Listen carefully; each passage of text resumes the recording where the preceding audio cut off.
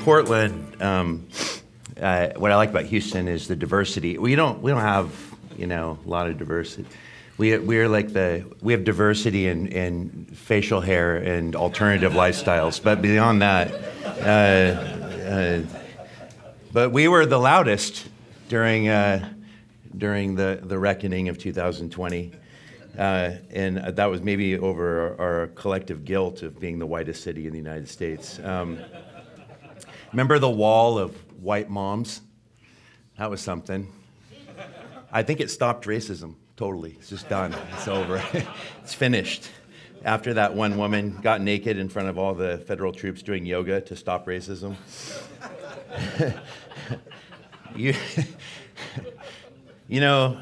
I used to celebrate the concept of Portland as this bohemian. I'm born and raised Pacific Northwest.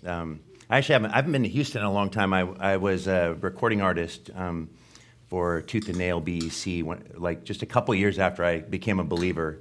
I came to faith in '99 in Seattle, and had been a secular recording artist and got radically saved. My wife 2 years after me, and then I found myself baptized into American evangelicalism.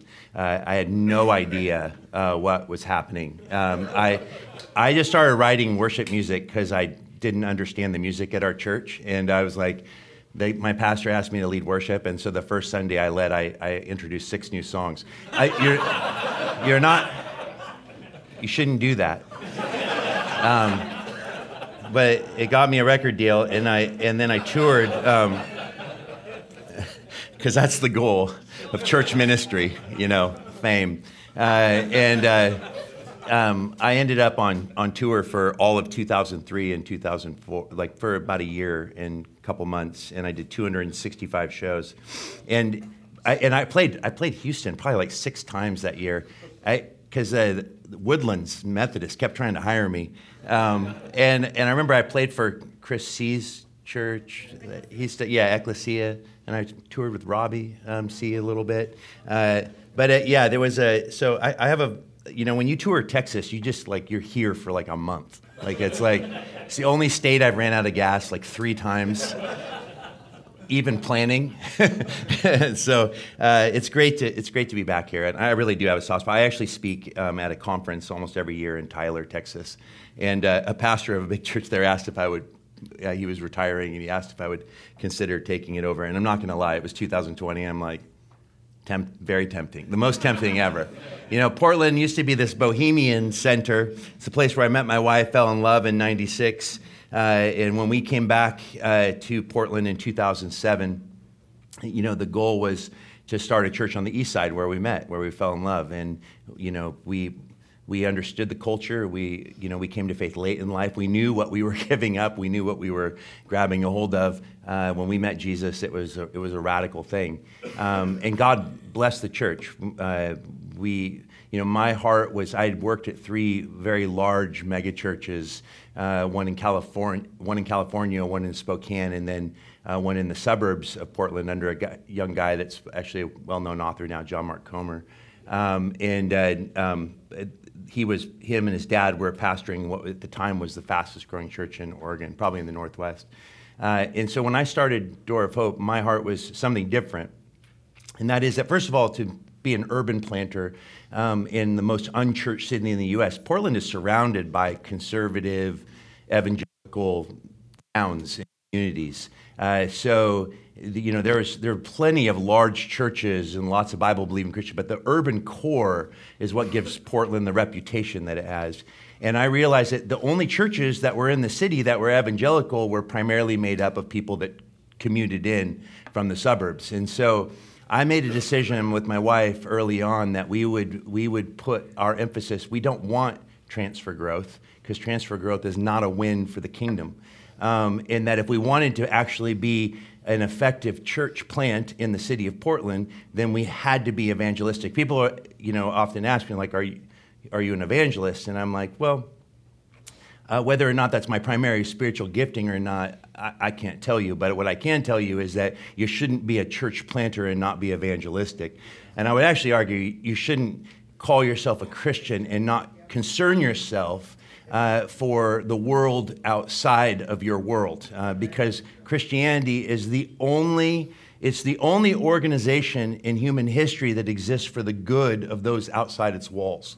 And so for us, it was the question of, well, how do we reach these people? Now, there's all these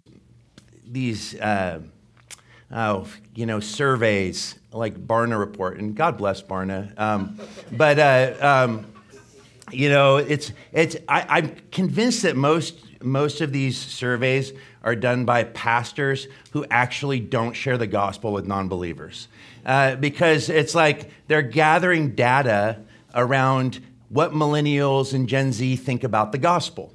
And I think that it does a great disservice to the church to communicate this idea that, hey, if you want to reach the lost, you need to understand them, and what you need to understand is they're not interested in what you have to say. Well, I don't know about you, but I'm pretty sure that Jesus said, if I be lifted up, I will draw all people to myself. I don't believe that's a hyperbolic statement. I think that Jesus actually meant what he said. What we need to understand is that the response to that drawing isn't always the same. Everyone was drawn to Jesus when he was lifted up on the cross. But a lot of people were drawn to abuse him and to scorn him and to challenge him. But then there were some, like the thief on the cross, very much like my father, just said, Jesus, remember me. Jesus lifted up draws people. I think the church is trapping of believing that neutrality from a non-believing audience is the goal. We should not be interested in neutrality. What we should be interested in is lifting up Jesus, and we need to recognize that Jesus is also a sword that divides, and that's okay. And we don't need to be bullies. I think you can be a prophetic voice without being a bully, and nothing will actually bring about an offense in people's lives like the gospel of grace, because grace is always unfair. And it always basically tells a lost world that, listen, you're not a bigger failure than God already knows that you are, and he loves you still. That's the encouragement that I give my people every week. Listen, you are mixture. Even as a born-again Christian, even spirit-filled, everything you do is still marked by sin on some level. We can't escape. That's why grace is good. That's why it's really good news. Low anthropology is a necessity if we want to understand radical grace. And I think in Portland is a place that has really revealed the power of low anthropology, which in many ways is also the thing that causes us to ask the question, well, how do you reach a city like Portland? Well, let me just tell you, those Barna reports that's not my experience in Portland. My experience in Portland is exactly what Luis Palau, a dear friend of mine who passed away. If you guys don't know Luis, he's like the Billy Graham of Central and South America. His ministry actually is out of Portland, Oregon. He died a couple years ago. A mentor of mine, the most amazing representative of Jesus I've ever known. I mean, it didn't matter if he was sharing the gospel with the Queen of England or the server when we would have breakfast together in Northwest Portland. He truly viewed people as someone loved by Jesus. You always got the impression that God really must care about me when that guy talked to you. And he could say the dumbest, most cliche things you've ever heard in your life, and somehow it was always charming. I would never recommend it. When he preached the Door of Hope for Good Friday, I remember he's like, listen, friends, there's two cities. They both start with H, and I want you to go to the one, not the other. And then everyone's like, I want to get saved. And I'm like, how did he do that? It's amazing. No robust, explanation of the mechanics of atonement. Just, Jesus died for you. He loves you. You're a sinner. Repent. Put your faith in him. He loves you. Come be with Jesus. And people are like, I'm in. I'm totally in. That is a picture, actually, of a lost world that is so thirsty for some kind of semblance of truth that allows them to know that they matter. And I think an evangelistic heart just requires a heart that realizes that people are not projects. They're image bearers. And as image bearers, we have a responsibility to remind them of why they have that longing that is at the root of all of their drives, all of their misplaced affections. And we have to humbly call them to understand that they're made for more than what they're experiencing. And I think it's the kindness of God that leads people to repentance. And what we've seen is hundreds and hundreds of young people come to faith in the city of Portland who have literally never heard the gospel before in their lives. My kids, my son's 21, he lives in Manhattan and works in the fashion industry. My daughter's 17. They both went to public school in Cleveland. Neither of them ever had a single Christian peer in their schools. That's how post-Christian Portland is, the urban core. And yet, even their friends, when invited to go to church, they would always say yes. They may not come to faith, but they are open to it. Luis told me, he said, there was a survey done. This is the one survey I like. It said 80%, it was like 2,500 people were interviewed that were not, that had no affiliation to any kind of spiritual background. 80% of the people asked, if they were asked to go to church, would they say yes? 80% said they would go.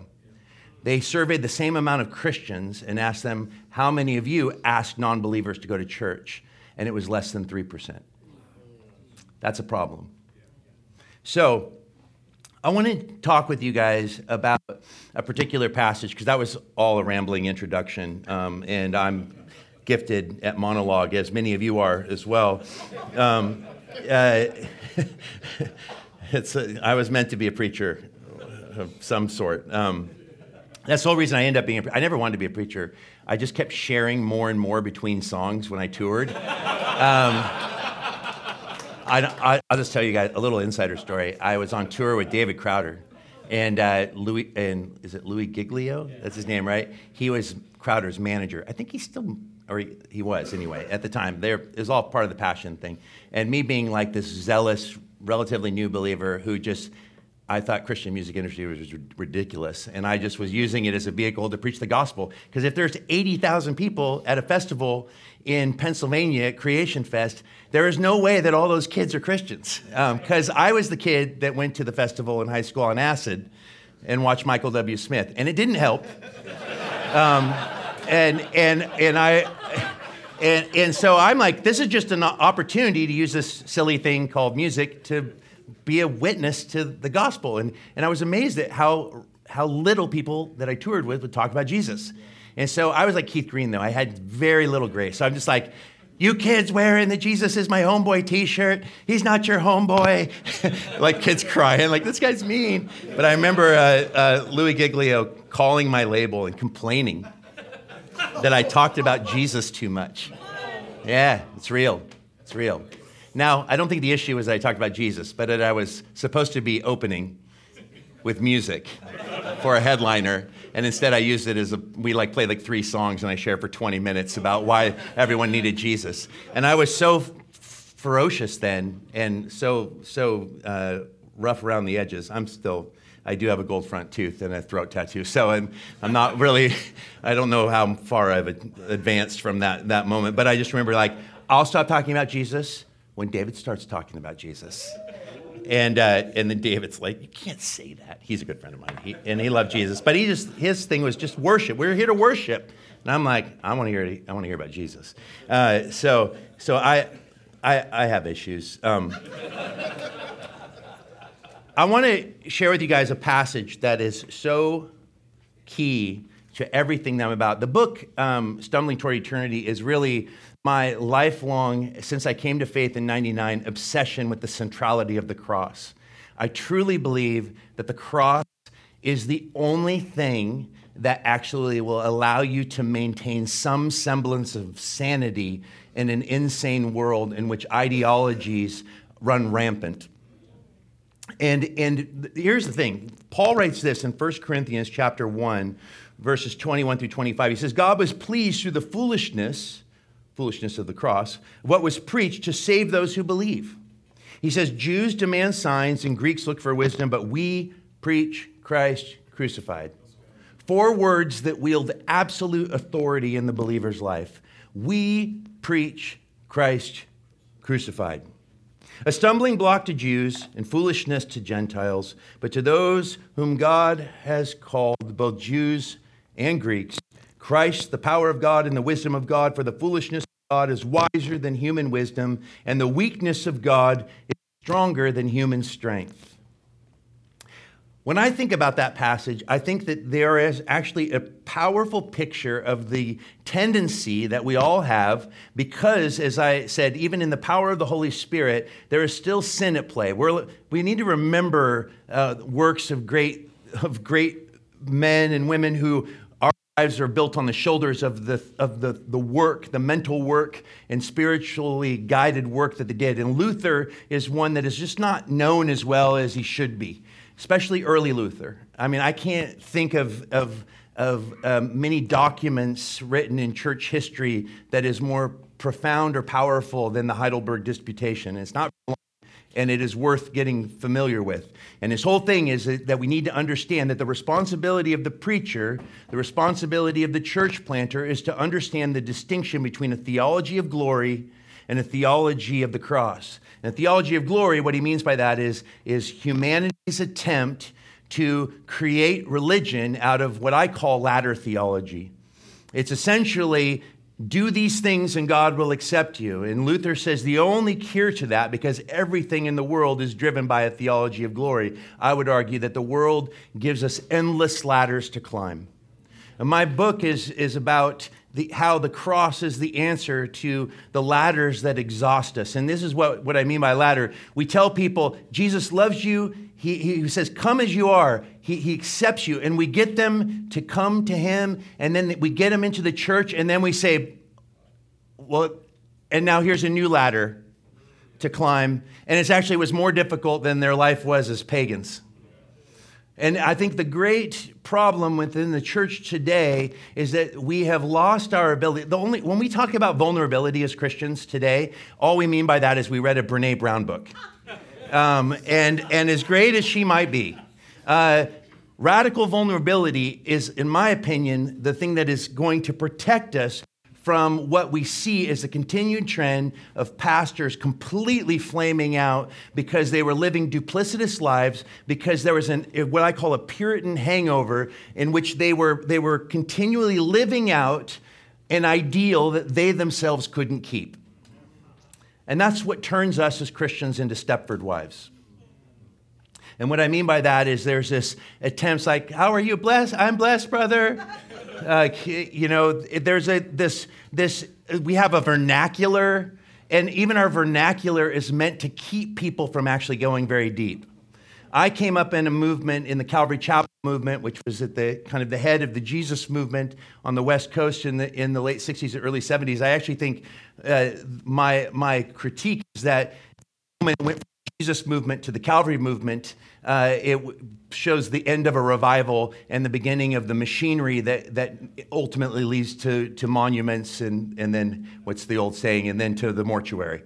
And that's a reality that we can't ignore. Every generation needs its own movement. But within the Calvary Chapel movement, there was this kind of tenacious holding to Acts chapter 6 as like the prescriptive way in which lead pastors should function, which is, we pray and we study the word, which was an excuse for essentially not having any relationship with other people.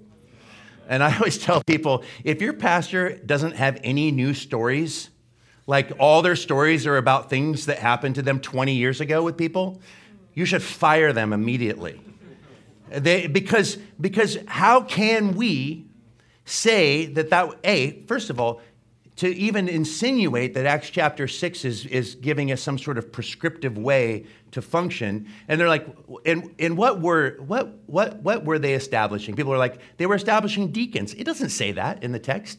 And they sure as heck weren't acting like deacons. Philip and Stephen went out and preached, did signs and wonders. Stephen is the first martyr. They were actually functioning very much like lead pastors, church planters, prophets. They were taking on the apostolic mantle, while the apostles, what's interesting is they kind of began to fade out of the story, and Paul fades into the story. And I don't see in Jesus or Paul this idea that the best thing for the pastor to do is just to keep his nose in the Bible and spend time on it on his knees as an excuse for not having to be with people. What I believe happens when we move away from the centrality of the cross is this, is that we fall into the trappings which Paul points out here. The Jews demand signs, and the Greeks look for wisdom. I see this in the two extremes, actually, within evangelicalism in America. You have on one side I can say the experiential Christianity, the more extreme versions of my Pentecostal brothers and sisters. There's much we can learn from our charismatic brother. People always ask me if I'm charismatic. I always say I'm charismatic with a seatbelt. But the Pentecostal, the idea that what God is doing through me, the subjective experience is actually what is supreme. But then my brothers and sisters on the very Reformed side, they view themselves as the protectors of doctrine and orthodoxy. And man, I'm like, both of those sides, to me, leads to pride in experience or pride in knowledge. And the cross is the great leveler that keeps us balanced, that keeps us healthy, that keeps us sane in an insane world. I want to just focus in on this, we preach Christ crucified, because I have so much, and I'm like a fire hose when I go guest speak, because I can't, my brain is like a little conveyor belt of ideas, and I'm just trying to, so I am actually on some spectrum, but I'll share my medications with you after I'm done with the sermon. So I want to begin with this concept of we. We preach Christ crucified. Paul does not say, I preach Christ crucified. He says, we. That word is communal. If you want to have an effective church in Houston, reaching the community in which God has placed you, you need to breed into your community a collective responsibility to be carriers of the good news. And you have to model it. And it's not a matter of, I don't believe that Paul, when he says, I have too many friends, their idea of imitate me as I imitate Christ has basically become little replicas of me. The last thing I want is people to try to replicate me. I can't even handle me. I don't want that. When I say imitate me, I'm like, imitate my intimacy with Jesus, but do it in the way that God has hardwired you to do it. People are always like, how do you study? How many books do you read? Like, don't ask silly questions. I told a friend recently who's a very well-known pastor who loves to post how many books he reads a year on Instagram. I'm like, stop doing that. Like, first of all it does is create for the people that follow you an expectation when you're paid to do that. Like, you have the time to do that. That's what you do for a living. That's not even fair. No, an average working dude cannot read 2 novels a week unless he's not doing his job well. And so I'm like, but this idea of I believe the modeling is that we should be reflecting what it looks like to be in love with Jesus, what it looks like to know him. And how we know him is modeled in how we actually love others. Now, here's the thing. I want to just ask you a question. There's a famous quote that's attributed to Augustine. I personally don't think that he said it. I haven't been able to track it down. I know because I used it in my book, and when they asked me for the source, I could not find it. It's amazing how things get just attached to people that are old, pithy aphorisms. He who has God has everything. He who has everything but God has nothing. Is that statement true or false? He who has God has everything. He who has everything but God has nothing. Is the statement true or false? Anyone? Is it true? Yeah, many of you just knew that was a leading question. I've been mentored by Gary Brashears, who's a professor of theology at Western Seminary, because I am truly I wear the title amateur, which just means lover. I do things because I love it, not because I never did well in the classroom, and I barely got out of high school, so I thrive in the library, never the classroom. But Gary was the master of anytime he asks you a question, do not answer. Because whatever you think is the answer, he is just trying to draw you in so that he can make you feel stupid. I'm not trying to do that, but I will say that there is an assumption that this is a true statement. The one who has God has everything. But let me just ask you another question then. Well, what does it say in Genesis chapter 2, verse 18? If Genesis chapter 1 is the creation account, Genesis chapter 2 is a zoom in on day 6. And in the zoom in on day 6, there's this peculiar aspect to the story, the narrative, and that there is a gap between the creation of man and the creation of woman. And it's not because men are better. And it's not because God needed to create someone to fulfill man and to help him fulfill all his dreams. That wasn't the purpose of the creation story of the two sexes. The fact is that man and woman, we're told in chapter 1, together image God.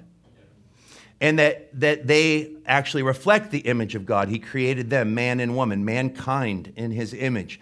In chapter 2, I believe that the gap is there intentionally for man to feel his incompleteness without others like himself. In other words, God says over man in an unfallen state, sin has not entered the picture. I mean, the serpent's there, but we don't know why he's there, and that's not something we should concern ourselves with. What we do need to understand is that God says over humanity before sin has entered into the human story, it is not good. He just got done saying it's good, it's good, it's good, it's very good. But this is not good. But wait a minute. Adam has God all to himself. He has him all to himself. He's in intimate relationship with the living God. And yet God says it's not good. And it's not that God isn't, it's just that it's not what God intended.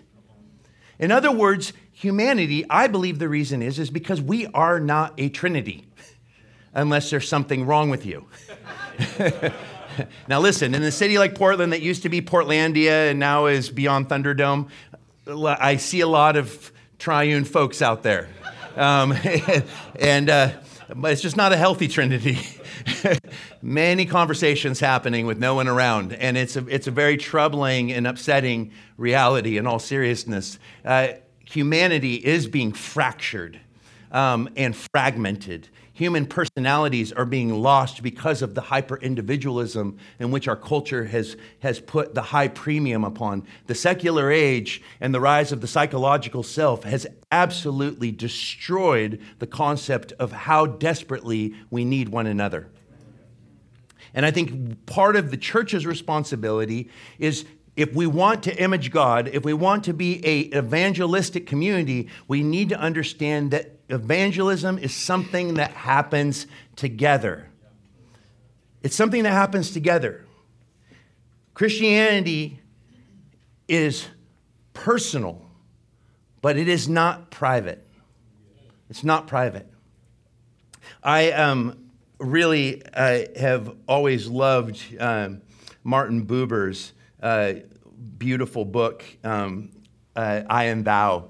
And he makes a statement in I Am Thou where he says, if I look away from my neighbor to God, I lose God. I can't have God without my neighbor. And this is why Jesus, the Westminster Catechism, there's only one line that anybody seems to know from it. Isn't it true? I'm positive that this is not what they meant when they wrote it, but the only line that we know from the Westminster Catechism, unless you're a Presbyterian, and even then it's possible that you still only know one line, is the chief end of man is what? Glorify God and enjoy him forever. Why do we need to create like a new, it's like a new motto. Because I feel like the old motto that came from the lips of Jesus, which is love God with all your heart, soul, mind, and strength, and love your neighbor as yourself. See, I feel like it's totally adequate for church history. And a better one to maybe tattoo on yourself. But the bottom line is this, is that I think that because we are products of a hyper-individualistic age, the church often treats the community like individuals. And I would simply say this, the church fathers were very wise in the usage of language. Colin Gunton's beautiful book on understanding of Trinitarian faith. He said the church fathers used the language not of individual, one God, three individuals, but they used the language of one God, three persons. Individual is the uniqueness of yourself defined apart from others. Personhood is the uniqueness of yourself defined in relationship to others. And I think that it's a very important distinction, that our uniqueness is actually discovered in our relationship with one another, and our intimacy with Jesus is actually discovered. This is why I am completely cynical in this new obsession with spiritual formation that is pushing us back to the desert fathers. Listen, I'm an artist. Like, when I got saved, I was obsessed with the mystics. I read them all. Teresa of Avila. I read Madame Guyon, St. John of the Cross. You know why I liked them? Because it was full of secret knowledge, impenetrable secret knowledge. You read Interior Castles and tell me you have any idea what she's talking about. I mean, because it's all about these people that pulled away. The Desert Fathers was a reaction to Constantine's embracing of Christianity as now a state-initiated religion. And so all of a sudden, all these people that had been apostate when the church was under persecution comes back into the church. And a bunch of the early Christians were like, we don't know if they're really saved. We don't know how to protect the church. So the best thing to do is to separate ourselves from the sinful impact of non-Christians being in our midst. And we're going to go away. It's going to be me and God. You know, the mystics were notorious for heretical ideas. Not that, listen, you can find, first of all, everyone's a heretic somewhere. Okay, so I've never read anyone that I agree with fully. But I definitely have read people that I agree with more than others. And I think that one of the things that becomes deep, church history, unfortunately, often is driven by great theological thinkers who often spent way too much time alone. And I'm not sure, I kind of agree with Luther. That's why one of the reasons I love Luther. Luther, for sure, if you're going to pick between Luther and Calvin was smarter, for sure. I'm not going to deny that. Christian Institute is brilliant. I think Calvin. I'm not sure that Calvin would be stoked on his interpreters, but I will say this: Luther was definitely more fun. Like, he was for sure more fun because he liked people. He was a verbal processor. He worked out his theology in the context of community. In fact, he even said once, he said, solitude is the devil's playground. I find that interesting in a season where there's endless books being written right now on solitude. How many of you guys don't raise your hand because I will blast you right now. I'm fascinated by this because I came to faith in '99, so I'm like I was 27. Like when I got, everyone thought I was like a poster child for the emergent church. I didn't even know what the emergent church was. And all I know is that I wasn't looking for anyone to be cool. I did not go to a cool church, and I didn't need a Jesus that was cool. I don't even think it's a part of his vocabulary. I just needed someone to save me. And I think that all attempts to be relevant, that was when Relevant Magazine started. And I'm like, what is the deal? Like, why do Christians not understand that the world will always do the world better? It's like, and so this idea of like fitting in and being relevant, it's created in me like I'm a Gen Xer. Like I would say millennials, they're idealistic, but everything's ironic and sarcastic. Like at least we hated ourselves. And so, but I was married, like the fads that come and go. When I first got saved, it was the prayer of Jabez. And then it's like now everyone's talking about Sabbath. And then the new one, the one over the last few years, I'm so glad it's already gone. Nobody's even talking about it. Enneagram. What in the world? Seriously, it's for a bunch of evangelical kids whose parents didn't let them read Harry Potter, and they're like, I'm going to dabble in the occult for myself. It's like, I now have 9 perfect numbers to read people with absolute precision. What's your wing? What's your wing? I always tell people when they ask me, like, I'm a 0. But my wife thinks I'm a 10 sometimes. But I think all of these things speak to the fact that we lost our center. It speaks to the fact that we are obsessed with understanding how the gospel impacts me personally. And all the while, Christians are sitting in pews bored, waiting for the next big thing. But if they actually put their faith on and begin to share the love of Jesus with a lost world, they would find that their faith is actually quite exciting, quite meaningful, quite transformative. We are so afraid of what people think. But the fact is then we're miserable when we succumb to that kind of pressure.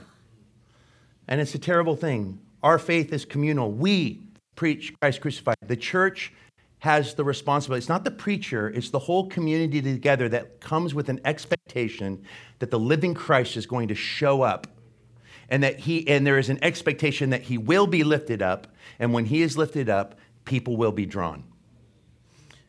The church is not just communal, but it is confessional. We preach. Preach is something that actually happens with the mouth. Faith comes by hearing, and hearing by the word of God. And that means that I live in Portland. In Portland, when I first started Door of Hope, everything was driven by social justice, and it was driven by, I'm actually convinced that justice might have been destroyed when we added an adjective to the front of it. But here's my biggest issue is that I believe we should care. I live in a city that it is heartbreaking.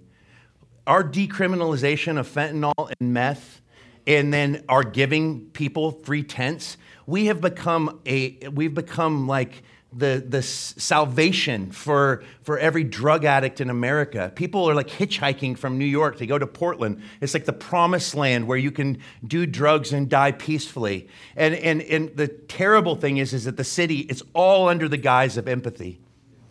Man, there's a great book by Stefan Zweig. He was Europe's greatest novelist in the early 20th century, and his one novel that he wrote was called Beware of Pity. I wish everyone would read it.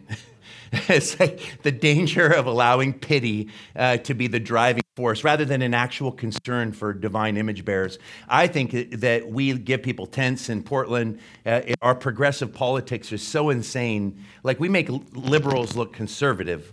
And our whole thing is like, we want to respect the individual. And I'm like, by feeding the homeless in Portland in a way is just helping them kill themselves. It's a complicated, nuanced situation where we have to rethink what it means. Our thing at Door of homeless to actually be brought in and be a part of our community. We want them to actually know that they are loved and they're image bearers. And obviously, you got to deal with, if you got someone on drugs, you have to protect the whole community. But when we have people that are legitimately getting off drugs, the organizations that are most impactful in Portland are church organizations that actually care for the whole person. Mental illness is not the primary issue, nor is it, as they call it now, houselessness, because of the policing of language. I'm like, they're not houseless, they are homeless. And they are happily homeless because we give them places to stay outside, meals all day long. We let them do drugs without any consequences. In other words, we are asking them to kill themselves. That's what we're asking. And I care a lot about this issue because my son lost a childhood friend last summer because he thought he was taking Percocet and he took fentanyl that came from the cartel. I mean, it's just like a heartbreaking reality. So confessional community is not a community that puts all its emphasis in getting in bed with the city to make heaven on earth, because Jesus was very clear that before his return, the world would get worse, not better. I'm not a big advocate of restoration theology in the sense that we're going to get the world ready for Jesus to return. I don't think Jesus saves cities any longer. I used to think that. The only city he ever saved in the Bible was Nineveh. Where is that today? Cities are always a picture of Babel. It's a place where people come together to show what they can do without God. And this is why ministry must always be in the cities, because the responsibility is to bring people from death into life. And that comes through the preaching of the gospel. And the preaching of the gospel should inform how we act. I'm a responsible citizen who votes and pays taxes, and I'm involved in things of the city. I'm like, I think I should run for mayor at this point. But the fact is that the goal of Door of Hope, people are like, what are you going to do? What's your, someone asked me what my missiology was, and I'm like, I think you mean mission by that word. I'm not totally sure what that word means. When I first started Door of Hope, I'd never even heard it before. And I'm like, and he's like, how are you going to engage with the city? What are you going to do to engage the city? And I'm like, let me think about that. So he gave me Leslie Newbegin's Gospel in a Pluralistic Society. I read the book, and I came back to him, and he's like, so how are you going to engage? What's your goal? I'm like, I'm going to do open air preaching. And he goes, I don't think that's what Newbegin meant by that book. But I did. We started doing Church in the Park, which we've done for 14 years, and we've seen hundreds of people come to Door of Hope because we don't go out and preach at the pagans out there. We just bring what we do in the building in the few months of summer. We bring it out into the park, and we do church in the park. No amplification. Like Spurgeon said, if you don't have a big rib cage or the ability to project volume, you're not called to be a preacher. And we sing songs, and we do a service, and people come and see. And they're drawn in. And it's a powerful thing. Man, one time this person stood behind me and smoked weed and kept blowing the weed into the back of my head while I was preaching.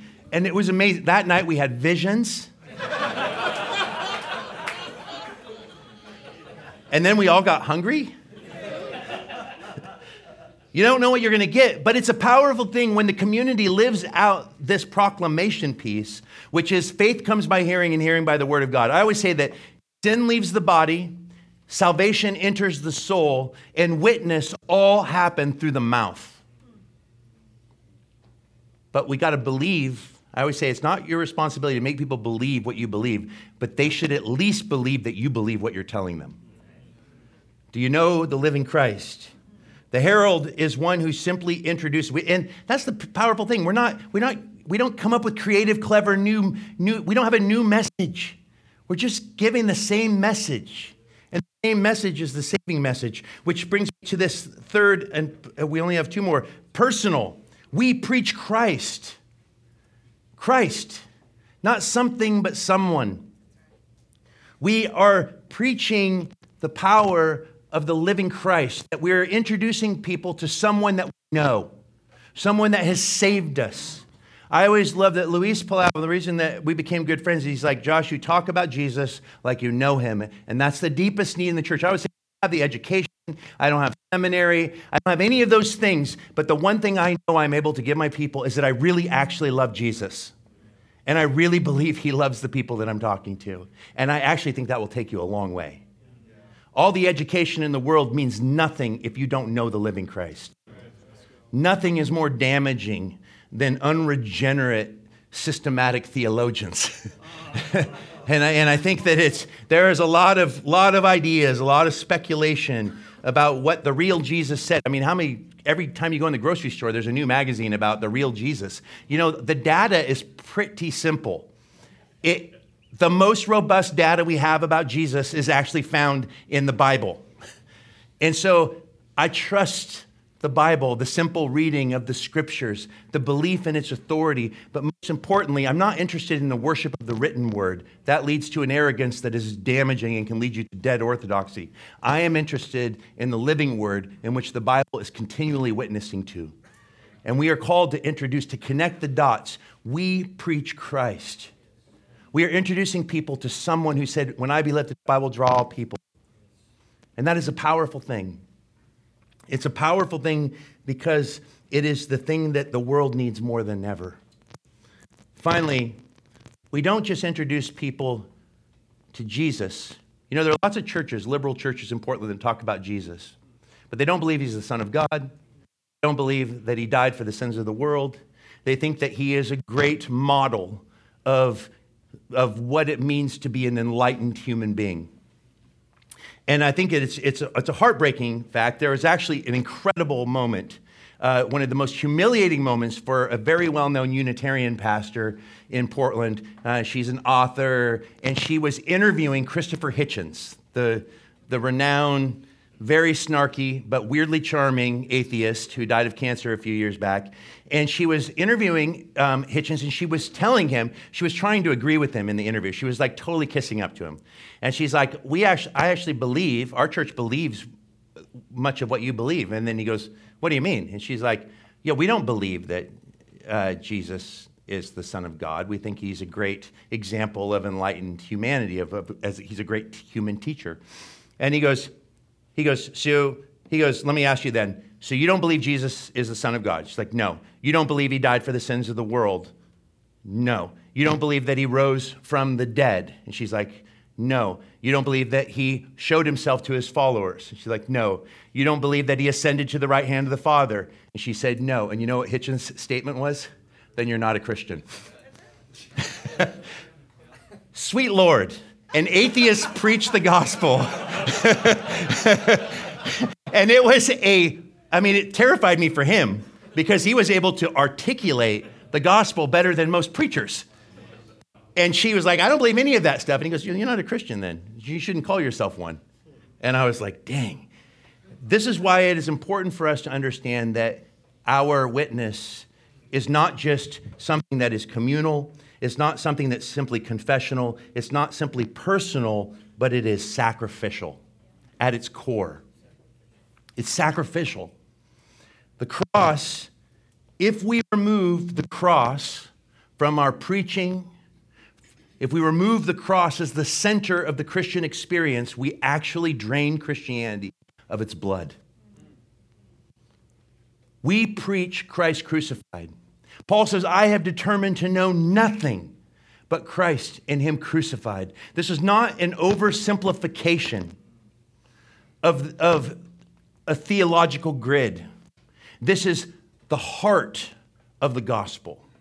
It is Jesus there are lots of theories on atonement. There's the penal substitution. There's the Christus Victor. There's the idea of recapitulation, the idea that Jesus is the second Adam. All of them are true, and all of them are necessary for us to understand why the cross is so central. Jesus did make a public spectacle of Satan and the dominions of darkness on the cross of Calvary. Jesus did. He who knew no sin became sin, that we might become the righteousness of God. He did actually take into himself. He didn't just come to identify with our humanity. He came to identify with us in our lowest point, our sin. And that is a powerful reality. Even the most flaming pagan, although they've done all that they can to eradicate the concept of sin, if we can just get rid of sin, then we don't have to have guilt. But people feel just as guilty, just as broken as they have ever felt. There is nothing new under the sun. And all these attempts to say, well, we can't really preach the gospel until we break down this philosophy and this philosophy. Listen, there is no way for you to even keep up with the ideologies that have got hooks in us.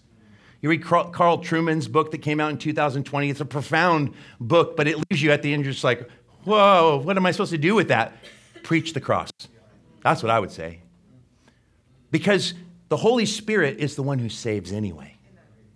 We are called to be the heralds. Jesus has chosen to use broken, sinful vehicles like you and I to bring the truth of his gospel to the world. Listen, the world doesn't need a theology of suffering. Christians don't need a theology of suffering. I don't know why you suffer. I don't know why the serpent's in the garden, and I don't care. What I care about is that God has done something about it, and that's what the cross tells me. The cross tells me that I don't have to understand why I suffer. The cross reminds me that God cares about my suffering and he has done something about it. This is what Dorothy Sayers said in Creed or Chaos. Whatever game God is playing with human beings and human suffering, he has played fair and he has taken his own medicine. And that is a profound statement. And what I would say is that I am a guy who came to faith at 99. I was lost and Jesus found me. And where he showed me that he cared about me was that he says, Josh, I have entered into all the stuff, the women that you slept with, the drugs that you did, the people that you took advantage of, your ego, your arrogance. I died for all of it. And you are not a bigger failure than I already know that you are. And the good news is this, and I love you. On your worst stinking day, I'm crazy. And if we don't hold tenaciously to that belief, The cross is the only thing that actually confirms those meaningful words, Father, forgive them, for they know not what they do, which tells me that ignorance is not innocence, but it's God's heart to forgive. He's forgiven you. And when I believe that I am forgiven and loved, it creates fire in me, and I cannot rest until I tell others about it. I can't rest. People are dying in our country. People are making choices that are destroying relationships. And some of you come from destroyed, broken relationships. My dad just died last year. My book is all about my relationship with my dad, who abandoned me at one, and my brother, and chose a life of drugs and alcohol. But you know what?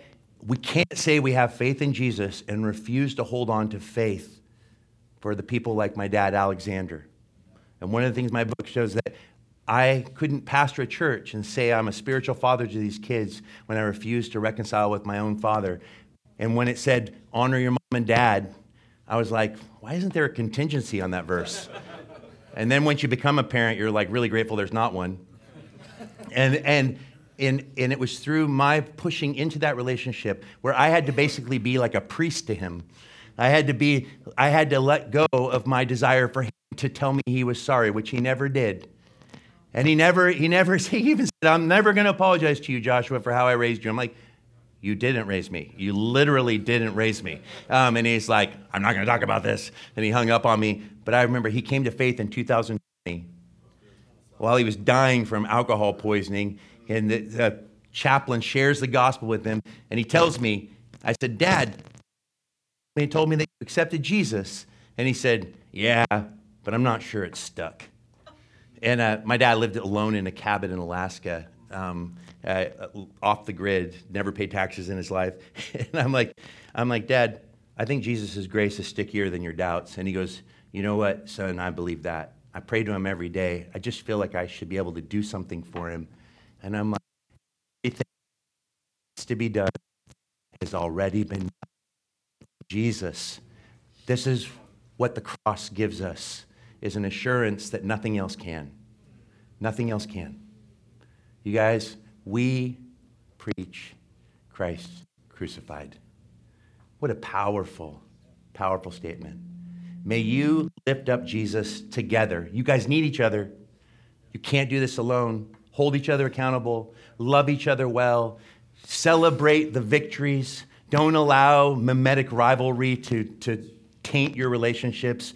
We need hundreds of more churches to reach a city like Houston, not less. If someone moves in next door to you to start a church, celebrate it. Don't fight against it.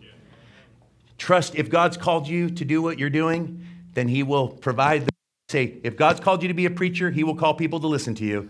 If nobody's listening to you, then you're not called to be a preacher. This is a simple fact. So it's like worship leaders. If you can sing, maybe you're called to be a worship leader. If you can't sing, maybe not. We should listen, but we need each other to even know what we're supposed to be doing. May you hold tenaciously to the cross, to Jesus, and to one another so that you can know him more and make him known in this city. Amen? Let me pray. Thanks, guys.